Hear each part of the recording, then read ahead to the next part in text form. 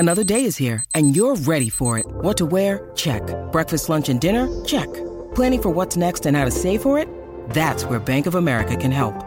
For your financial to-dos, Bank of America has experts ready to help get you closer to your goals.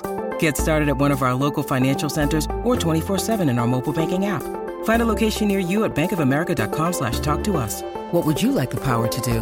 Mobile banking requires downloading the app and is only available for select devices. Message and data rates may apply. Bank of America N.A., member FDIC. When you need mealtime inspiration, it's worth shopping Kroger, where you'll find over 30,000 mouth-watering choices that excite your inner foodie. And no matter what tasty choice you make, you'll enjoy our everyday low prices, plus extra ways to save, like digital coupons worth over $600 each week. You can also save up to $1 off per gallon at the pump with fuel points. More savings and more inspiring flavors make shopping Kroger worth it every time. Kroger, fresh for everyone. Fuel restrictions apply. Welcome to Let It Roll, the story of how and why rock and roll happened, with Ed Ward and Nate Wilcox. Big episode for you today. Ed Ward and I are talking about 1958, the backlash year. This was the year that Elvis got drafted, and Jerry Lee Lewis ruined his career with a bigamous marriage to his 13-year-old cousin. It was also the year that the music business figured out how to package pretty faces with rocking beats and foisted Fabian and Frankie Avalon on the world. But never fear, we'll also be hearing a lot about the wild anarchic spirit that Sam Phillips and Elvis had unleashed, the reinvention of Johnny Cash, the $1 Million Quartet, the mini-dramas Leiber and Stoller made with the Coasters, and a dance craze called The Stroll. Be sure and check out our website at letitrollpodcast.com to access the YouTube playlist so you can hear the music we've been talking about. But now it's time to plug in those earbuds and hear what Ed has to say.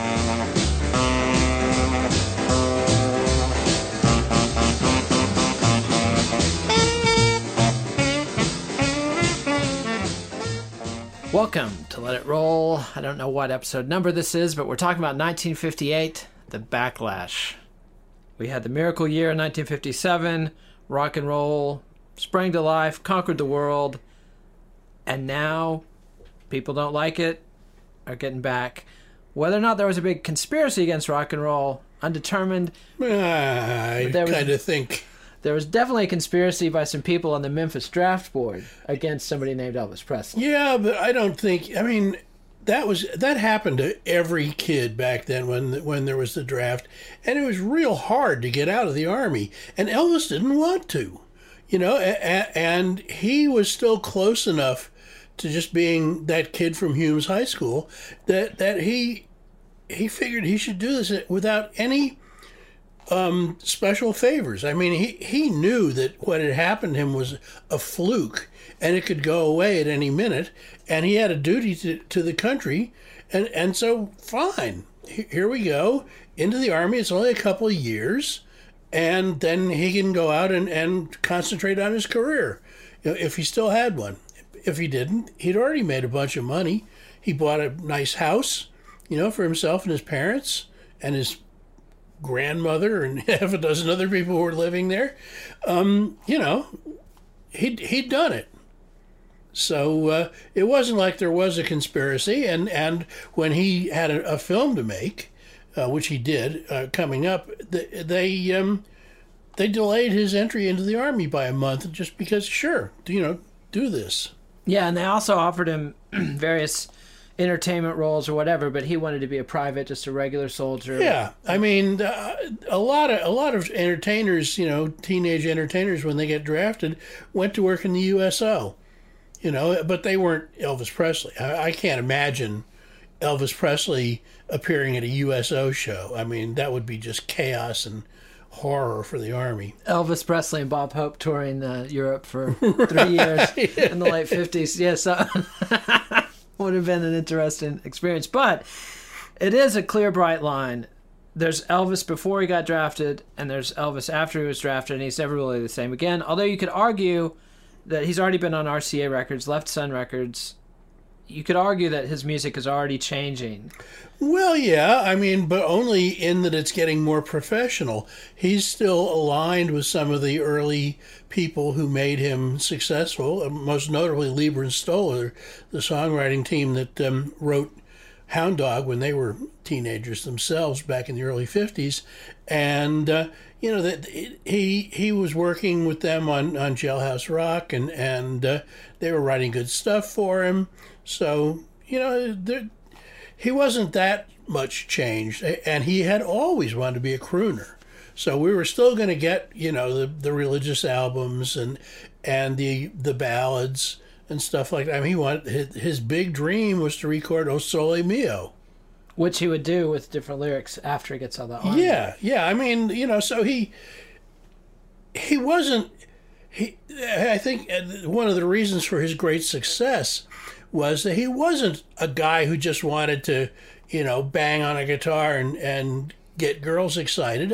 I think he had this dream of being an entertainer. He had always said that his idol was Dean Martin, who was a classic all-round entertainer. Started as part of a comedy team, branched out into music, did movies with his partner Jerry Lewis, then becomes part of the Rat Pack. And if you look at Elvis's big predecessors, Bing Crosby and Frank Sinatra, they absolutely followed. It was a totally normal career path back in the day to go from music to movies. Right. That was where you expressed your stardom. And then later television. Yeah. It's not impossible that there could have been an Elvis Presley show, Sunday night at 8 o'clock. Yeah, I mean, basically anything was possible with the success that Elvis had and the talent he had. I mean, people don't remember because he did so many bad movies in the 60s. But if you watch the movies he was doing in the late 50s, not just Jailhouse Rock and Love Me Tender, but also King Creole is a really good movie with a really great soundtrack, mostly by Leiber and Stoller. Right. And it's frustrating to think what he could have done along those lines. Right. If he didn't have predatory management. That's the big problem, is that Elvis was passive enough that he just figured that he'd let Colonel Tom Parker do everything for him. Yeah, I mean, supposedly, according to Peter Guralnick biographies, Elvis would have nightmares that the Colonel left him, and so did fame, and so did fortune.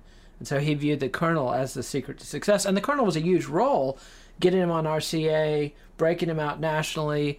By all accounts, he was financially honest with Elvis. I mean, he took a huge chunk. Well, he took an unprecedented chunk. But he also paid Elvis. It's not like some of these managers who just kept all the money. Elvis did get his chunk. Yeah, and even though it was only 50%. Yeah, and it was a bigger chunk than it probably would have been with other managers because Parker was such a vicious negotiator. Well, and yet, he also had Elvis file 1040 tax forms, which lost him a great deal of money. He was like in the 98th, 99th percentile. And that shows Parker's limits as basically a carnival huckster. Right. Well, he also didn't want attention drawn to him because he was an illegal immigrant.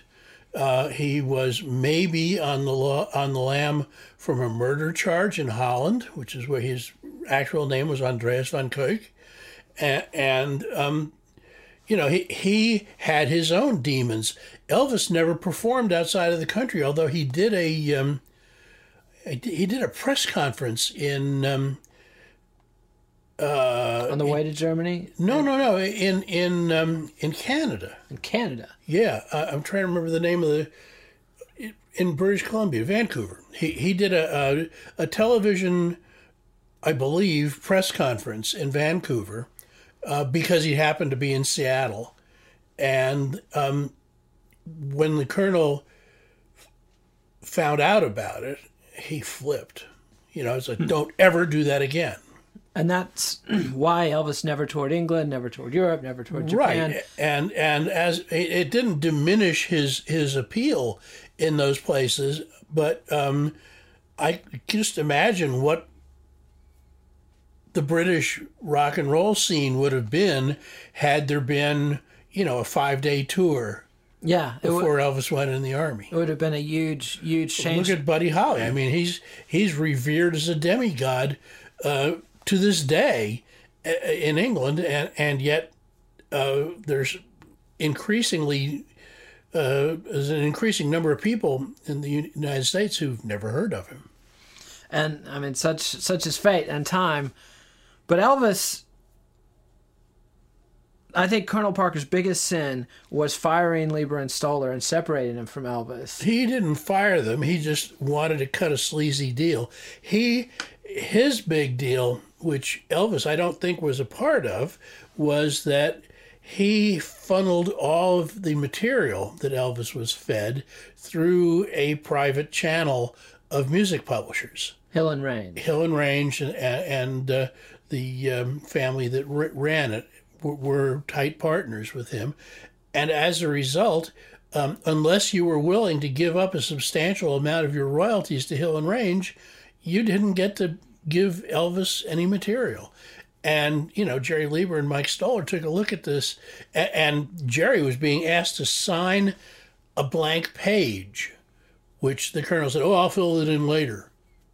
What the hell you will. And that was that for Leiber and Stoller. Other songwriters, though, like Pomus and Schumann and Otis Blackwell, actually worked at Hill and Range. You're right. They were already signed there. So it's just a matter of paperwork. Leiber and Stoller did okay. Yeah, they did fine. Despite Elvis. But it's still very frustrating. And reading their autobiography, their aesthetic ambitions were never fulfilled. They never got to write an original Broadway musical, for example. They never got to write a whole movie musical. And they had big plans to do that with Elvis and Elia Kazan, and were putting the deal together. And it's one of those what-ifs that I at least like to fantasize about. Like, what if Elvis had done a serious movie with serious music by Leiber and Stoller? Yeah. That would have been a complete game changer. Yeah. And would have changed the whole history of rock and roll. Elvis did movies. The Beatles did movies briefly. Elvis did movies well and then badly. And then the Beatles did movies very well, but briefly. And after that, it's never been a career path for rock and rollers since. Right. It doesn't make sense. Actually, there were a lot of, during the British invasion, there were a lot of bands making movies. Sure, the Dave Clark 5. I've been trying to find a copy of Catch Us If You Can, or the Dave Clark 5. Yeah, the Dave Clark 5 movie, which I hear is excellent. Yeah, it is. I saw it in the 80s. It's directed by a major director who did Emerald Forest and a bunch of stuff later on. Yeah. I can't remember. John Borman, I want to say. But anyway, but that wasn't a sustained path for those guys. That was a one-off, do the exploitation and get out. So there's no modern Bing Crosby or Frank Sinatra. That's a music star, a movie star, all-around entertainer. That's no longer a dream. But it was sort of the thing that would, if you're a rock fan and you read about 50s musicians, it always seems like they're going off the wrong path, trying to be the all-around entertainer. And you're like, why are they doing this? Well, this is why they're doing it, because this was the road to success. And because, it proved to be sustainable for Elvis. I mean, even those bad movies, it didn't matter that they were bad movies. Yeah, they made money. They made money for everybody. Yeah. So why change it? Because it was a career. And wouldn't you like to have a piece of that? Just go in for 4 weeks and cavort around Hollywood for a while and, record an album and then go back to, hanging out. However, doing things like recording Do the Clam kind of killed Elvis. Yeah. I mean, that's well, the there was no quality Elvis. control. The directors that could have made him a better actor, a more viable attraction, were put off by, once again, the Colonel and his. I think the Colonel figured that if I can make $1,000 today, I don't care about making $100,000 in a year. Yeah, it was all very short term, small con operations, because more and more of the movie budgets would go to Elvis. That meant less money for directors, less money for sets, less money for other actors, and the songwriting quality. But I don't want to get too bogged down in Elvis, because we're not. You say in the book you're not doing a great man history of music. This is a social, cultural history. But things like the way cinema interacted with movies, that's part of the cultural history. Right. And there were a lot of rock and roll movies, but they were like jukebox movies where the action, such as it was, would be on for 10 minutes, and then you got 3 minutes of Fats Domino or, whoever, which was basically a performance video, as we know them now, the kind of thing you can dial up on YouTube, and you want to see Fats Domino doing Blueberry Hill. Well, sure, there's a couple of movies where he did that, and all you got to do is just snip that part out of the movie. And actually, you're seeing the good part. It's kind of a cultural treasure. And that's one of the ways to enjoy the series. And we'll have all the YouTube links to lots of videos and lots of movies and the songs, of course. But there was a bunch of guys left behind at Sun, or that came to Sun shortly after Elvis left. And Sam Phillips, you could argue, Elvis was not the visionary behind rock and roll. He wanted to be a crooner. And he had the talent, but Sam Phillips was the one who had the vision. It's documented that this is what the kind of thing he wanted to capture was people's unconscious moments, people when they're performing in an uninhibited way, in a non-self-conscious way. And when Elvis burst into That's All Right, that's what Sam Phillips wanted. That's what the fans wanted when Elvis started shaking his hips on stage. And Sam Phillips was able to sort of not duplicate Elvis. You could never duplicate Elvis, but he had Johnny Cash, he had Carl Perkins, he had Jerry Lee Lewis. He was still into the wild anarchic spirit, at least for a while, that Elvis had unleashed. It was like by the time he was sort of economically forced to give up Elvis, he really didn't care because he knew there was more of that stuff out there. So I lose this one, so I don't become a billionaire. Fine. I'll be a multimillionaire with these other guys. Yeah, and the $35,000 in cold hard cash he got for Elvis let him secure the distribution he would need to break Johnny Cash and Jerry Lee Lewis as big national stars, which he'd never been able to do for invest Elvis. in Holiday Inn. Yes. Which was a really smart thing to do. Yes. Get in on the ground floor of that? Yes, sir. Yeah, Sam Phillips is one of these stories of somebody who is gifted, who does well, and who does good and does well for himself by doing good. Right. So, a happy story. Yeah. But the story of his performers, Carl Perkins, we talked a little bit about. We've talked about this actuarial red line. For Elvis, it's being drafted. For Carl Perkins, it was the bad car wreck he had after his first TV show. His career never fully recovered. He went on to make some great music, but he never was the rock star that... But you also talk about, actuarial. He was older. And, when Elvis surpassed him with blue suede shoes, because back in those days it was okay to cover... It was expected. Right. And he said, well, look, I'm married. I have kids. I could never be Elvis all the way. So God bless him. Yeah. And he did have an extreme drinking problem after a while. I was going to bring that up. And he was very fortunate that Johnny Cash allowed him to be on his show as an opening act for years and years and years. And eventually, he did sober up and he still had those guitar chops. And the Beatles covering so many of his songs. Well, yeah, and then all of a sudden, it turns out that he's created a legacy which other people could tap into. And, I'm sure he died a very happy man. I would hope so. Well, he also, I remember seeing him at South by Southwest, and he had his son, Carl Jr., with him, and he was a bad guitarist.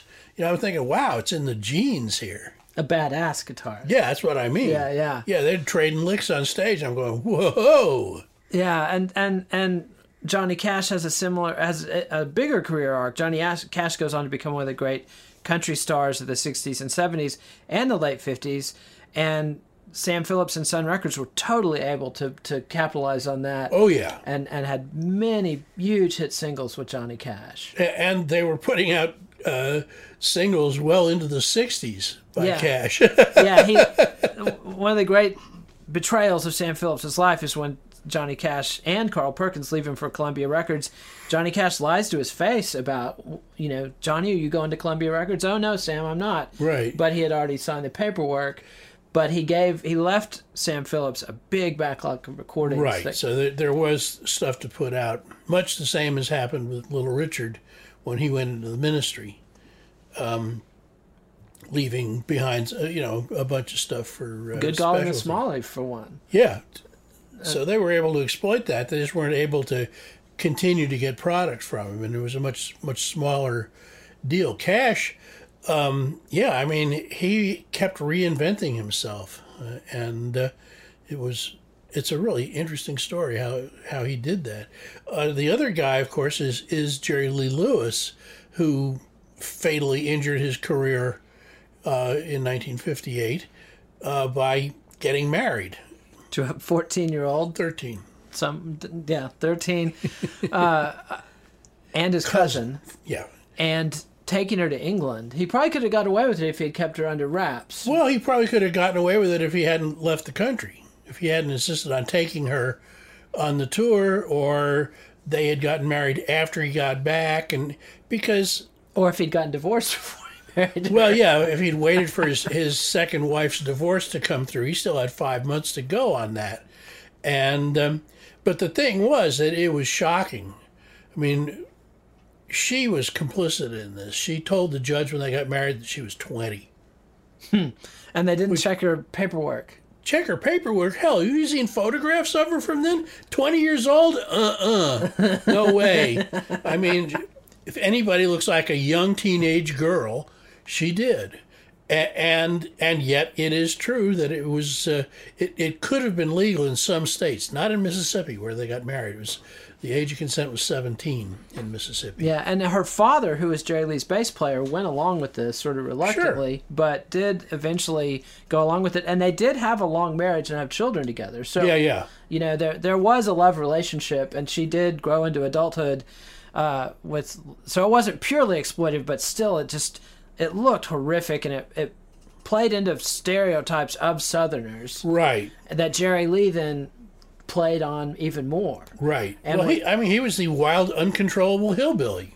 And he was. And when he went on stage and the English fans booed him because of the scandal, he gave him a big FU, and it was a disaster. Right. Well, the tour was canceled in the middle of the itinerary, and he was shipped back home, where investigative reporters at the Memphis newspaper had discovered all this dirt on him, and his career at Sun never really recovered from that. In fact, it would take him, I'm trying to remember when because it was after I was getting free records, so it was around 1968 that the really great country stuff started coming out. Yeah, because as late as like 64, he's playing the Star Club with the Nashville Teens backing him up. That's a great live album. Yeah, that is what, and was not released in the United States. Amazing. Until, I don't know, the 80s, the 90s. It's unbelievable because it's one of the best rock and roll records. If you want to know what the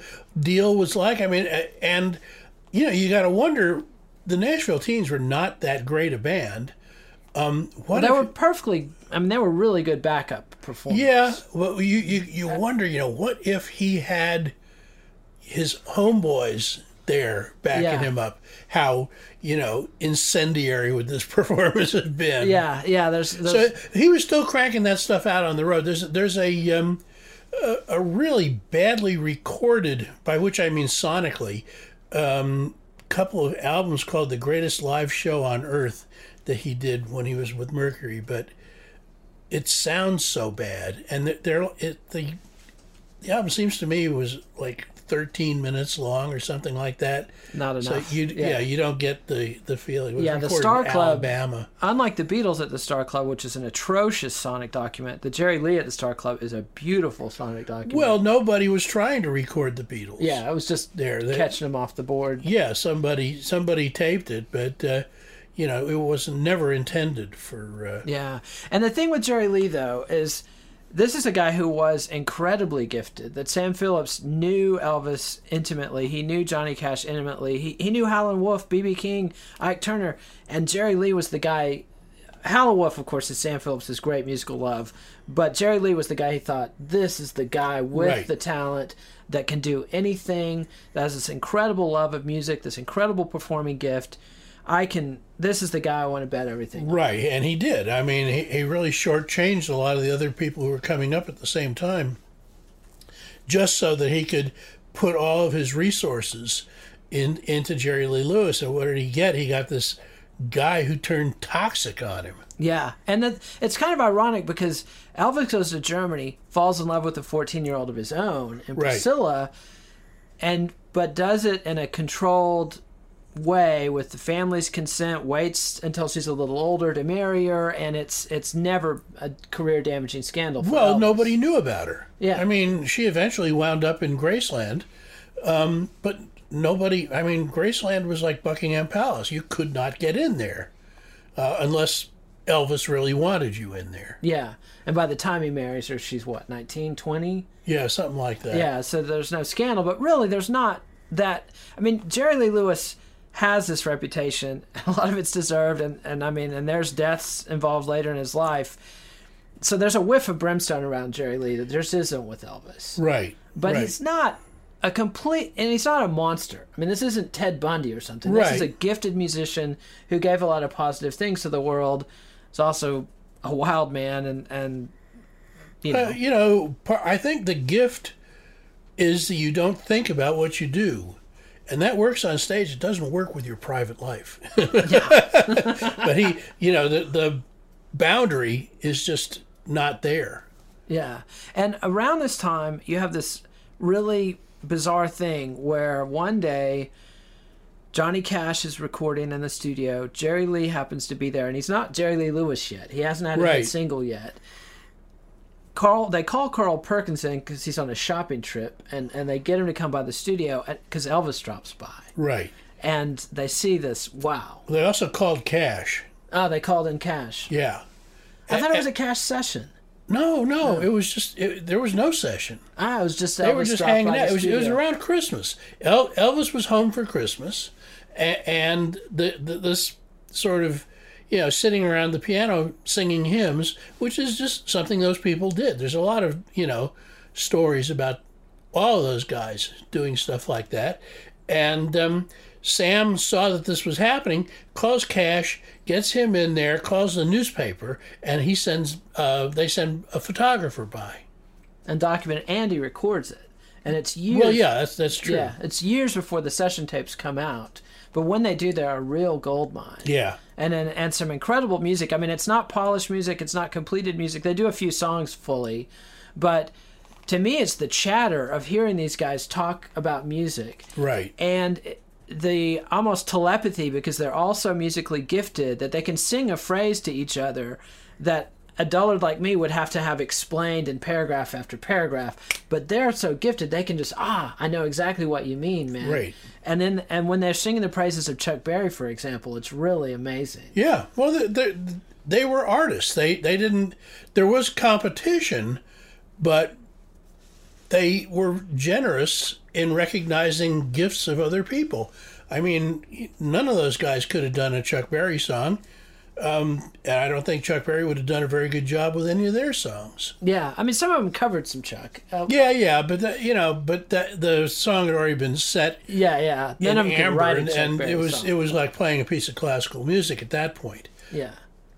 So we've talked about Jerry Lee's Bright Line. We talked about Little Richard's Bright Line, which happened in '57. But Specialty Records tried to keep going. Not only did they have the catalog of Little Richard tunes to keep putting out, but they had Larry Williams, and we got in an argument at one point about whether or not he was from L.A. or New Orleans. He was born in New Orleans, but came up in L.A. Right. And so, hence the confusion. But Larry Williams has a run of hits that are not as big as Little Richard, but are hits and kept Specialty and going. Once again, you're dealing with the secondary characters in a story who could have been better exploited, but. I don't know. I guess Art Rupe was running out of juice or something. And there was the payola thing, too. At some point, it just got too much for him. And he decided to go buy and sell real estate in downtown Los Angeles. Yeah, which was a much more lucrative and I'm sure less also. That's why he's still alive and a very happy, rich man. And it's not just Specialty that's tapering off, but a number of records that had been big parts of the R&B explosion in the early 50s are tapering off too. Aladdin and Modern and Right. Brothers. Modern was very lucky in that they had B.B. King, and they held on to B.B. King, and B.B. King was not a particularly good businessman. I think he must have gotten a manager at some point and said, B, look at this. Look at the money you're losing by hanging with these guys, because eventually he got a deal with the same label that Ray Charles got a deal with, ABC Paramount. Yeah, and that sustained him and turned him into a much bigger star. It's probably a good thing that he waited that long, or that he had to wait that long, because then he very quickly turned into not just a star but a revered master. But B.B. King kept modern alive through all of the 50s, sorry. And so that they were able to continue. They lasted, I think they even lasted into the soul era. There's a bunch of odd records that came out, but B.B. King was, the meat and potatoes. Aladdin, there was nothing you could do with. Aladdin was wedded to old style jump blues, and end of discussion. Just couldn't change with the times. And reading Guralnick's new bio of Sam Phillips, he attempted to organize a coalition of independent record labels. I mean, he at least felt like the scales were set against the independent records, and that the day of the independent record company was over or ending. He was wrong, because the independents. I mean, a lot of the independents. I mean, Capitol was an independent. That they were owned by Wallach's Music City and some songwriters, and this bunch of businessmen and music businessmen in Los Angeles, and they eventually were acquired by EMI, which was a British company, as an investment. But there were lots of independent labels out there. It's just that we don't recognize them as independent because they've been, part of a conglomerate for so very long. And Atlantic Records is a classic example of that. Right. Atlantic didn't go non-independent until 1971 or something, when they joined up with the Warner Group and Warner Seven Arts. Yeah, and by that time, though, they'd signed the Rolling Stones and Led Zeppelin and become such a behemoth themselves. Right, exactly. But back in 1958, I mean, Atlantic they were struggling like everybody else, and they struggled for a long time. They kept signing foreign acts, which was something that a sophisticated label, a bigger label, would do, but they mostly picked bad ones.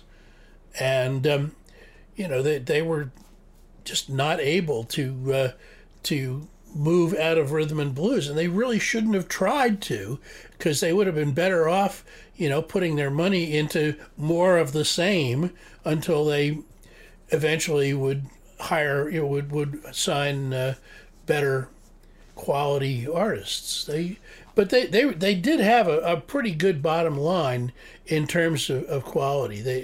Lieber and Stoller at their peak with Atlantic in this period. Right. The Coasters, among others. And these songs that are doing with the Coasters are pretty crazy. I mean, Yakety Yak or Charlie Brown, these are like mini plays. These are narrative stories. Right. They're funny, but they also rock.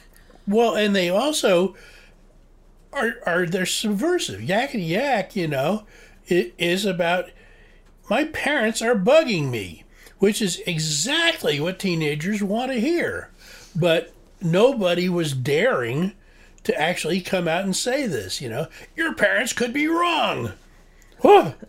No wonder people got so upset by rock and roll. Yeah, this was the Father Knows Best era. Right. And it's a shame that, for instance, the Silhouettes never were guided into more of a career, because, Get a Job. Get a Job was a real, once you analyze that song or look a little closer at it, it's a really remarkable piece of protest music. Yeah, it's not just teen versus parent, it's also the economy that they're right, teen about. Versus economy, and presumably parent versus economy.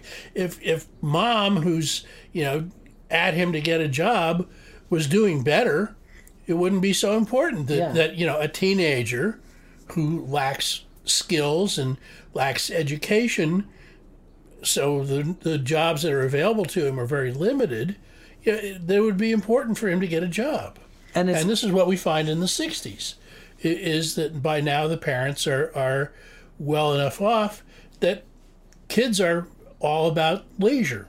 Yeah, but in the 50s, and that you can't leave out the African American aspect. Well, yeah, that too. As always, they're on the worst end of the economy. Right, which Chuck Berry was good at noting. He does things like Too Much Monkey Business, which is about a kid who got a job. Yeah. For all the good it did him. And one other star that the Atlantic had at this time was Chuck Willis, the King of the Stroll. Right. Yeah, there's who knows what would have happened to him. He was recording such dull. Somebody sent me I guess it was Epic, sent me a reissue of all of his sides for OK. I've never played the second disc just because the first disc puts me to sleep so bad. It's boring, just like, plodding tempo urban blues. Big deal. It's a lot like Little Richard's work before Specialty. And I guess Jerry Wexler or Ahmet Ertegun heard him and went, God, what a waste of resources. Let's get this guy some material. And there was a dance craze coming up, which was the Stroll, which was one of these things that took off thanks to television. My very first memory of seeing teenagers dance was seeing them do the Stroll on American Bandstand. So it was a big deal. And what were they playing when they were doing the Stroll? I think they were playing Chuck Willis. Fitting. And it's a sort of musical thing, a dance thing, where the kids come through a line. There's two lines. Pair. Boy line, girl line. And you reach over, if you're at the top of the line, you reach over with the girl, and you sashay down to the end, and you do it to the rhythm of the song. And he put out several records, singles, that were, big hits because they were exactly what the kids were doing. And all of a sudden, he gets a bleeding ulcer and dies on the operating table at the age of 30. Yeah, an enormous waste. And he had a couple of singles in the can that they put out. What Am I Living For? Hang Up My Rock and Roll Shoes. Yeah, which are both sort of doom-obsessed. I don't want to hang up my rock and roll. Well, why should you, Yeah. Oh, you're dead? Yeah, it's very much like Eddie Cochran. We'll talk about whose last song is 3 Steps to Heaven. Right. Or Hank Williams Sr. doing I'll Never Get Out of This World Alive. I mean, you wonder, is there some premonition? Eerie prescience going on, yeah. And so, Eddie Cochran is this kid who's a session musician in Hollywood. I mean, he's very much like Buddy Holly in that this kid is precocious. Right. I mean, he is very young. He's recording. He's not recording, but he's writing songs. He's writing hit songs, country songs, with Hank Cochran, who is no relation to him. Yeah, but an incredible talent in his own. Oh yeah, Hank Cochran. I mean, he the list of country songs that he wrote by himself after Eddie died was just tremendous. But Eddie was also deeply into technology, which was very unusual because recording engineers were treated like brain surgeons. It's like, don't touch this dial. Only I know what this does. Don't move this microphone. Only I can do that. And, everybody submitted to that. Our engineer is heckling us here. Right. But Eddie Cochran sees control. But he goes, hey, you can bounce tracks back and forth. You got these new 2-track recorders. You can record on this track and then bounce it over to this track and then record something else on the other track, and you can build up. You can build up a whole record. You can play all the instruments on your record as long as you're not trying to have a string section or something behind you. So he records something like "Summertime Blues," which is all him. Yeah, it's something that Stevie Wonder and Prince would make commonplace in the 70s and 80s. But they also had better technology. Well, sure. But up to this point, Les Paul is probably the only person who's done it. Right, and everybody knows that despite his being real popular and his shows with Mary Ford are quite wonderful, that he was a bit of a nut. Yeah. So, it's like, oh, yeah, Les is back in his garage doing something, he's got all these tape recorders, but it was I guess when was The World Is Waiting for Sunrise? In the early 50s, I think. Yeah, that was all them. Yeah. And that actually encouraged Patti Page to record duets with herself. But there was this aura, you're right, that Les Paul had this aura of nerd. I'm the nerd in the garage doing amazing things. Right. Eddie Cochran was the man behind the curtain. Don't pay any attention to the man behind the curtain. I'm the sexy rock and roller with the guitar. As you see in The Girl Can't Help It when he comes on the television and the maid goes nuts. Yeah. And the Everly Brothers have a story about touring Australia with Eddie Cochran and watching in awe as he seduced the stewardess on the plane. It's a long flight, but they were both like, I've never seen anybody go from 0 to 50 in such a short period of time with a woman as Eddie Cochran was able to do. And, you know, if Don and Phil, who were no slouches themselves, are impressed with your game, he must have had some game. Yeah. I mean, and yet he was just a quick flash on the screen, and he was gone. Yeah, he dies in a tragic car accident in England in 1960, touring with Gene Vincent, another ill-fated rock and roller. Vincent survives, but is basically crippled for life after that. Well, he was crippled before he got in the car because he was nuts. And had a motorcycle accident. When he was in the Navy, his bad leg, which he always had. And the wreck and tragedy, I think, of it, he never really recovered from that. But Eddie Cochran is somebody that I think it's easy to sleep on, but has a nice body of work, and it's a live question of what would Eddie Cochran have done next. Because unlike, you know, Elvis, you can see going off into all-round entertainer world, and Buddy Holly working with, you know, Gordon Jenkins and doing string lighting stuff. Eddie Cochran seems to have been carrying the rock and roll torch to the very end. And he was in Hollywood. Yeah. So he could have jumped real quickly to Capitol or something. He might have become the first performer who was also a record executive. Yeah. I mean, he was really obviously brilliant and obviously thinking all the time about, you know, what's the best advantage. Yeah, so we'll never know what he might have done, but in the meantime, you know, we can enjoy the music he had. And somebody else who was doing interesting stuff around this time who never really made it enormously big was Wanda Jackson, who has a case for being the greatest of the early women rock and roll. Oh, I think there is no competition. I mean, her nearest competition, I guess, would be Brenda Lee, who is too considerably young. Well, she was too young, and also just in terms of talent, considerably south of where she should have been. Wanda had a knack for picking up really weird, eccentric rocking hits, but she also had this terrible ambivalence about whether to abandon country, and I think that's she would put out a rock and roll record, and it would be shocking enough that it didn't get much radio play, but if she had done 2 or 3 in a row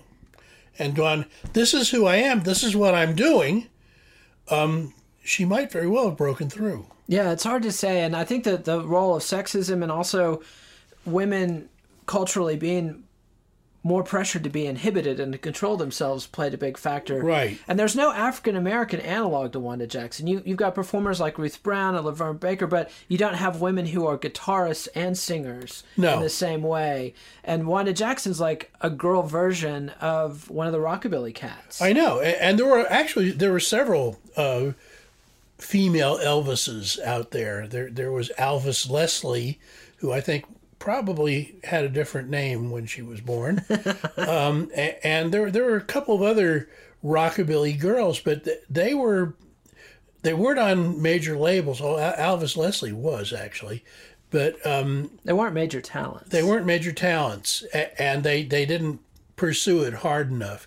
Because look, being a female performer in any era is going to be hard, or different challenges than men get. It's the classic dancing backwards in high heels, right? Exactly. Situation. Exactly. That all women face.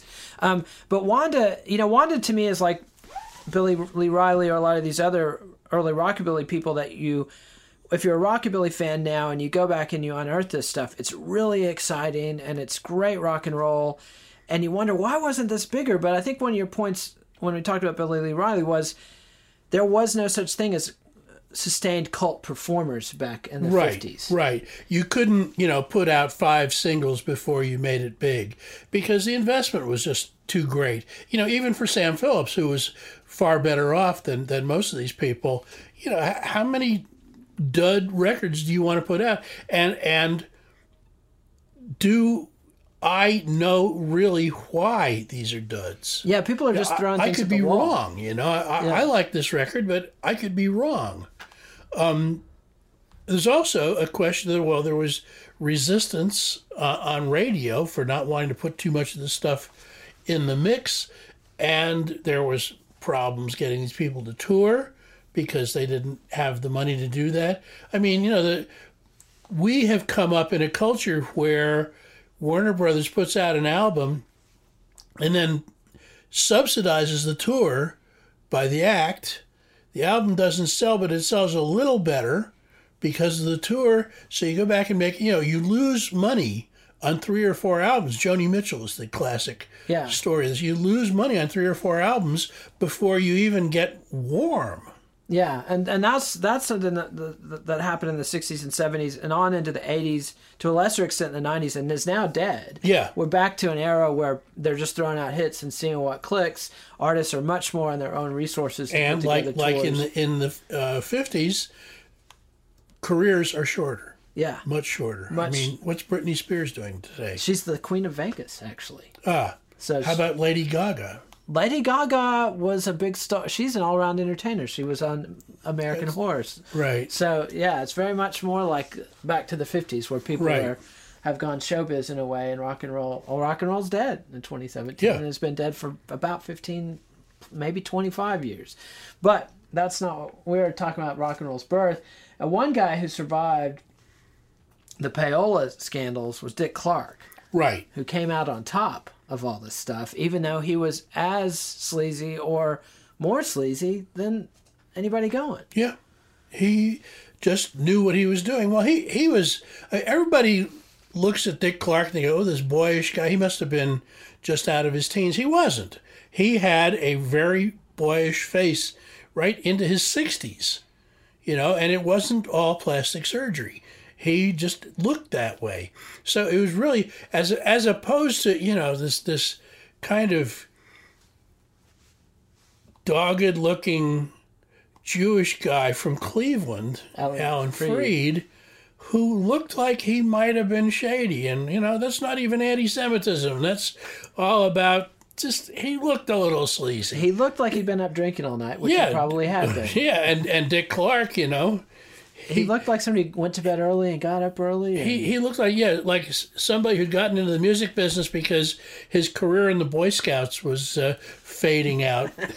Yeah. He was no Boy Scout boy. When he, there's that famous but unverifiable quote of him standing on the steps of the courthouse after one of his hearings, and one of his friends going, "Geez, Dick, did they put you through the ringer? You're not looking too good." He said, "Oh, man, I was up all night dissolving companies." And he had so many shell companies and so many entangled business interests that when the congressional investigation came, he had to clean up his act. But he did clean up his act. And American to some Bandstand, extent. American Bandstand beats out Alan Freed's show and becomes, it goes on for another 25 or 30 years. Well, and it becomes the bedrock of Dick Clark Enterprises, which wound up, of all the bizarre things, I'm sure that if you had walked up to Dick Clark during the payola hearings and said, "Someday, son, you will be running New Year's Eve in Times Square," and he would have gone, "What?" Yeah, and he became just an American entertainment business mogul. Yeah, mogul. People talk about Geffen. He was the early template for that kind of stuff. And another guy who's having a career peak, we talked about a little bit in reference to the $1 Million Quartet, but Chuck Berry is still out there and releases Johnny B. Good in 1958. Right. This is probably artistically his finest year, because he was recording. One of the things about Chuck Berry that you can't do anymore, because it was new, he was recording songs about rock and roll. They weren't just rock and roll songs. Yeah, we've talked about this a little bit, where I called him the Trotsky of rock and roll, the poet laureate of rock and roll. He made the myth of rock and roll. Right, because he kept repeating it. But, Johnny B. Good sounds like an autobiographical song. It wasn't. No, he was not a country boy. No. He didn't live by a shack. He was a middle-class kid from St. Louis. He saw this shack by the side of the Mississippi River, on tour. And he thought, oh, I bet there's a guitar-playing kid there who's dreaming of going to Chicago and making it. And, okay, wrote that one. Yeah, and then he puts this brilliant, his guitar style has been developing through all this. Right from Maybelline on, his guitar is very distinctive. Right. And in Johnny B. Good, he's absolutely perfected it. And Dickie Betts, or so many guitarists, Keith Richards, George Harrison, so many guitarists from the 60s and 70s will tell you that was their guitar Bible. Right. Because he now was in full control of what he could do. He really, I don't think he innovates at all after about 1958. He just refines. Okay, I got it. I haven't worked out all the implications yet, but hey, every song I write, I'm doing that. Yeah, because No Particular Place to Go in 1964 is basically a Chuck Berry song. Right. It's not a dramatic It could have been something that Chess had in the can from 58. Yeah, and it's interesting you bring that up, the perfection of the formula, because none of the first wave of rock and rollers have the kind of like Beatles or Bob Dylan type or Beach Boys type career where they go through multiple phases. There's no Stevie Wonders of the 50s that have these enormous caterpillar to butterfly sort of transformations. They get a groove, they perfect it, and they explore the implications of that, but they don't have these transformations. Yeah, the only person, well, I guess that's not even from the 50s. I was going to say Carole King is an example of that, but she doesn't even really come on the scene at this point. Yeah, no, she'll come up with the Brill Building artists in a little bit. But one thing that is happening is that as part of this backlash theme and Dick Clark in Philadelphia, artists, in quote, like Frankie Avalon and Fabian are suddenly being foisted up on the American public. And maybe it's a little harsh to say, oh, this was foisted. I mean, some fans did have a genuine reaction to this stuff. But going back... Well, some of it was, what is available to hear on the radio. And there's always this teenage need to find expression through popular music at this point. So if you sort of take the crooner formula and add a teaspoon of idiocy to it so that you're talking at a teenage level, these are not songs that Sinatra would have, or his A&R men would have considered at all.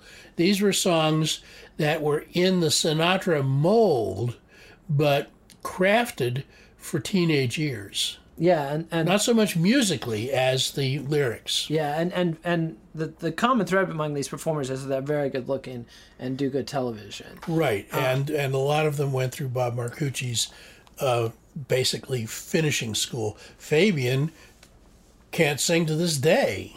Yeah, and it had a run of hit singles. Yeah, because he was plastered on the teen fan magazines. And on American Bandstand. All the time, and lip-syncing a track that had been cleaned up to the best that their technology...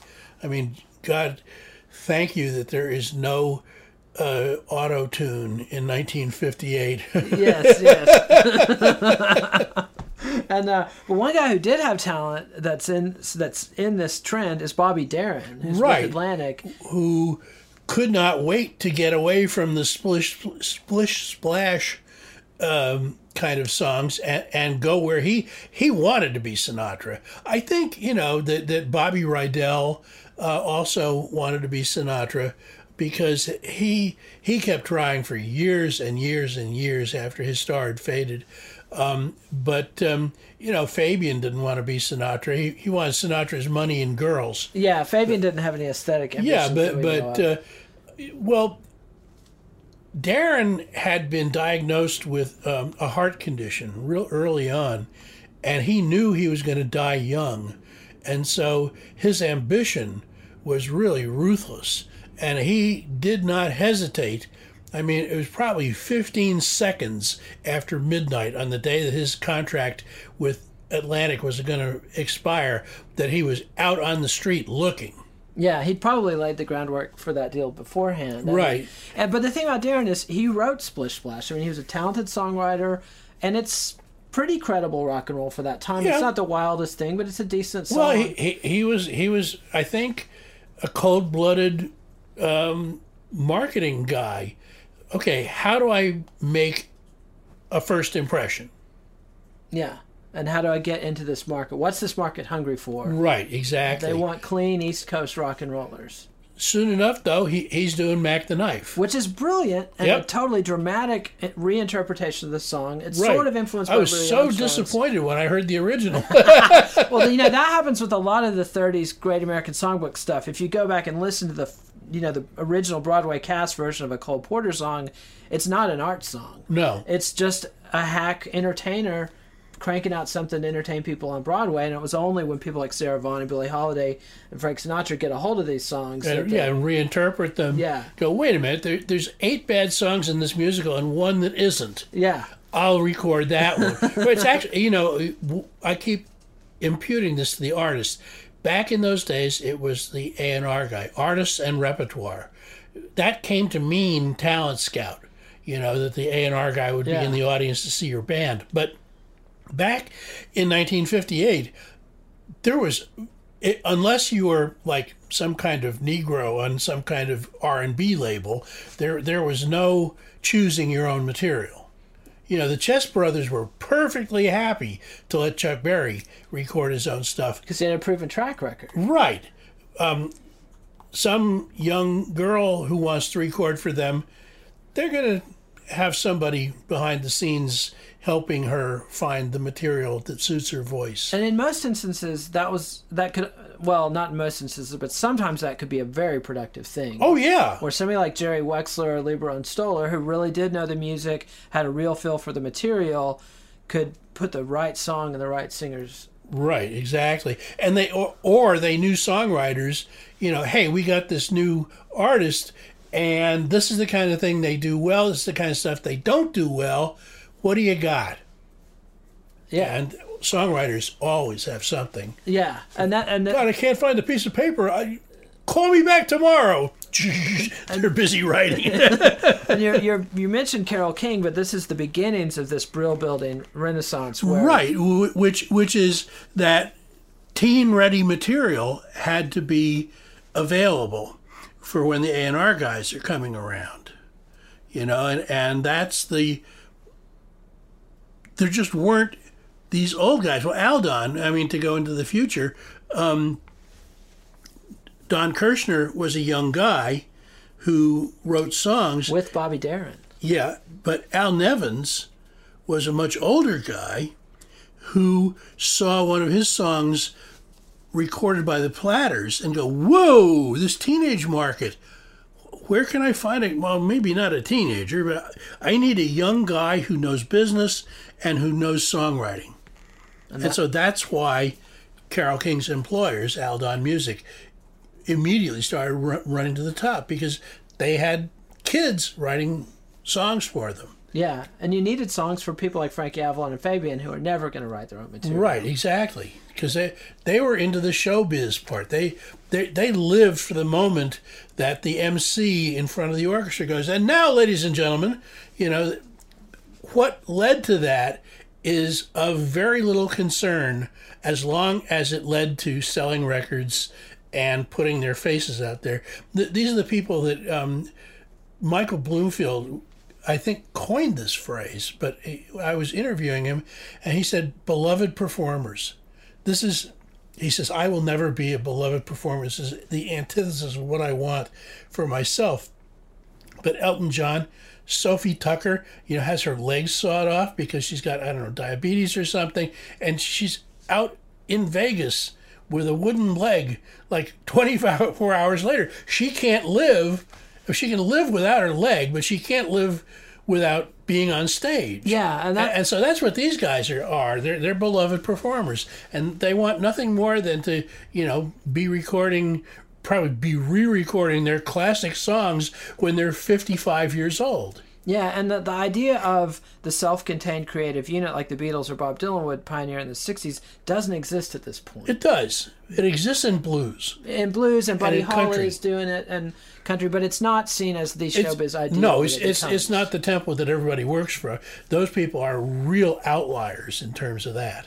Yeah, and one thing that's going on around this time is the folk boom is, we've had, all through the 50s, you had Pete Seeger and the Weavers. Well, this is the third folk boom. There was one based around left-wing activism in the Depression.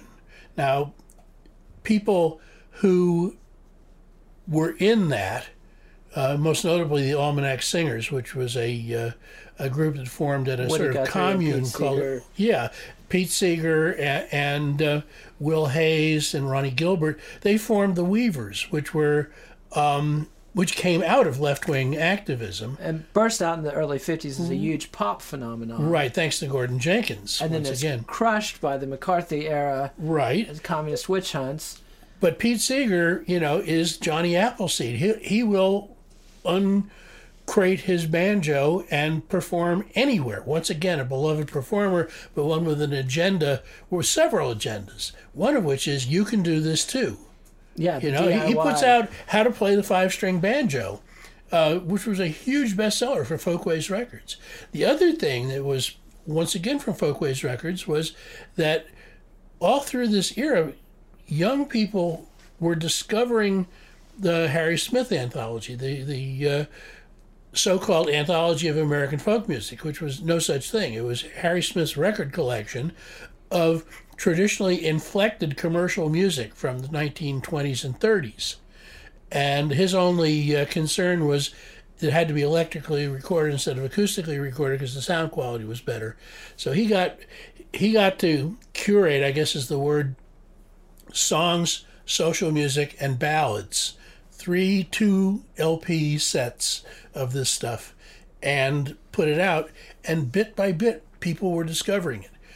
Some people were in a better position to discover it. Mike Seeger, who was Pete's half-brother, younger guy, whose father was a folklorist. That's how Pete got into this in the first place. He was affiliated with Harvard, and his wife was actually a budding modern composer. Her string quartet is still played by string quartets today. But so he grew up in a house with a folklorist for a father and a babysitter or nanny for him and his sister, Elizabeth Cotton, who came from the Carolinas somewhere and played Carolina-style songs, not just blues. But she did have some blues in her repertoire, but she was basically from the songster era of black folk music.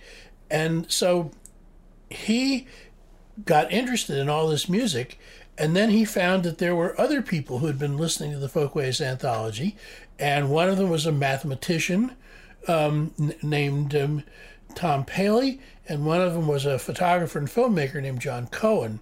And they got together in Greenwich Village and formed the New Lost City Ramblers, who were an incredibly influential group because not only were they playing these instruments in a traditional style, they were playing traditional music in a traditional style, and they were really rigid with themselves, at least at first, in copying as exactly as possible what they heard on the 78s. And I think it's no coincidence you're talking about college campuses, which is where Seeger really did his Johnny Appleseed work. Right. And that you talk about a lot of rock and roll teens gave up rock and roll when they went to college and became folk music fans. Or jazz fans. Yeah, I want to get to the distinction you draw between intellectuals and sophisticates there. You say intellectuals become folk fans and sophisticates become jazz fans. What do you mean by that? I mean Playboy magazine. Ah, so if you read Playboy magazine, you were listening to jazz? Yeah, because one of the things you see in the early Playboys is incredibly detailed descriptions of high-fidelity units. Part of what sold high fidelity wasn't just classical music enthusiasts, but the fact was that jazz, and really uncompromising contemporary jazz, which was a popular music, not just for black people, but for sophisticated white people. So what the Playboy pad, you have the girl over for martinis, you put on an Ahmad Jamal record, and see what happens. Yeah, you never can tell. Whereas the intellectuals are into the folk scene. Well, they're also more political. The civil rights movement was gathering steam at this point. There was the nuclear disarmament yeah, movement? strong anti-bomb movement. That came from England, where Peggy Seeger, Mike's sister, had moved and married Ewan MacColl, who was a Scottish communist. And also Ramblin' Jack Elliott was over there, along with a guy whose name I forget, but who played banjo, and who's also somebody who wound up staying. And so here are these, committed people, but MacColl is writing folk-type songs for political dramas on BBC. But in America, it's just the kind of solidarity. Once again, Pete Seeger is an encourager here. Yeah. And it's a way, the discovery of community. You leave high school, you leave your parents, you leave all the stuff you knew, you're becoming an adult, and yet there's a community of interest here, which doesn't have to be political, but usually you know somebody who is politically inclined, even if all you want to do is reproduce Appalachian music of the 1930s. Yeah, but the commercial explosion that happens around this time with folk music has more to do with the Weavers' tradition of popularizing folk music by making it sound like pop music. And so you get these guys, the Kingston Trio, who are squeaky clean collegiates. Well, yeah, they came out of Stanford University, or at least the Stanford area, and originally they were playing Hawaiian music, because two of them were from Hawaii. I had no idea. And they found that wasn't... Well, then they started listening to Calypso. So they thought, let's call ourselves the Kingston Trio, after Kingston, Jamaica, because maybe we can be a Calypso band. And then they find this guy who is I don't know how to say this nicely, a marijuana distributor with a lot of money, which he needs to launder. And he says, I'll manage you. So he says, hey, forget college campuses. There are Broadway songs. There are these kind of light satirical songs like Tom Lehrer was writing, but there were other people also doing this. And, there's also folk songs which benefit from the kind of thing the Weavers were doing, but that's old-timey. We find new material. So they put out an album. He got them signed to Capitol Records. He insisted in the contract that this was not a singles act. There would be no singles released from the Kingston Trio albums. Way ahead of his time. So what happens? One song on the album becomes a big hit on campus radio, and Capitol goes to the manager and says, can't we release this as a single? And he goes, oh, okay, because he doesn't think it's going to... It's a folk song from a guy in Kentucky about a murder, and this is not top 40 material, but you want it so you can service campus radio stations, go ahead. Somehow, this gets on the radio big time on top 40 radio. Tom Dooley, which is a real guy. You can see, I think you can visit his grave. I'm not sure that criminals who were hung for what he was hung for get gravestones, but there are a lot of these kind of things in the South, and there are newspaper articles about him being hung, and it sets the groundwork for Peter, Paul and Mary and the whole commercial folk. These groups I call hootenanny bands, because the Kingston Trio were pretty much alone for 15 minutes, but then along come the Terriers, who are mostly actors, and I think one of them was in a later group of the Weavers. And so this is another trio, and they do get the Calypso song. They get the Banana Boat song, Deo, and they have a huge hit with this. Alan Arkin was one of these people. Oh, that's crazy. And then all of a sudden there's the Chad Mitchell trio, and the domino effect. Because look, three guys who can carry everything they need for the act, go in a van or not even a van, you can do it in a car, from campus to campus, And it doesn't have that icky political thing. It doesn't have that nerdy authenticity thing. It's a good time. And it's not rock and roll. And it's not jazz. And it's very white. Very white. Very. Although one of the terriers was black. Yeah, but the overall package does not scream African American culture. Right. He just happened to be a groovy spade. Yeah. Not one of those dangerous Negroes. Yeah. And so, anyway, that's some of the stuff that's going on in 1958. The fundamental theme is the backlash against the uncontrolled explosion of rock and roll and R&B. And it was easy to backlash because suddenly there were no up-and-coming personnel for rock and roll. So, yeah, we're at a crisis point.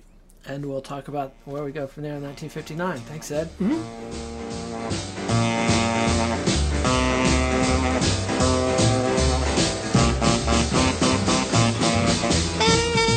Thanks for listening. Next week we'll be back with Ed to learn about 1959, the day the music died, and the emergence of a generation of new talents, including Phil Spector and Carole King, who romanticized rock and roll from the Brill Building. Be sure and check out our website at letitrollpodcast.com to access the YouTube playlists and hear the music we're talking about.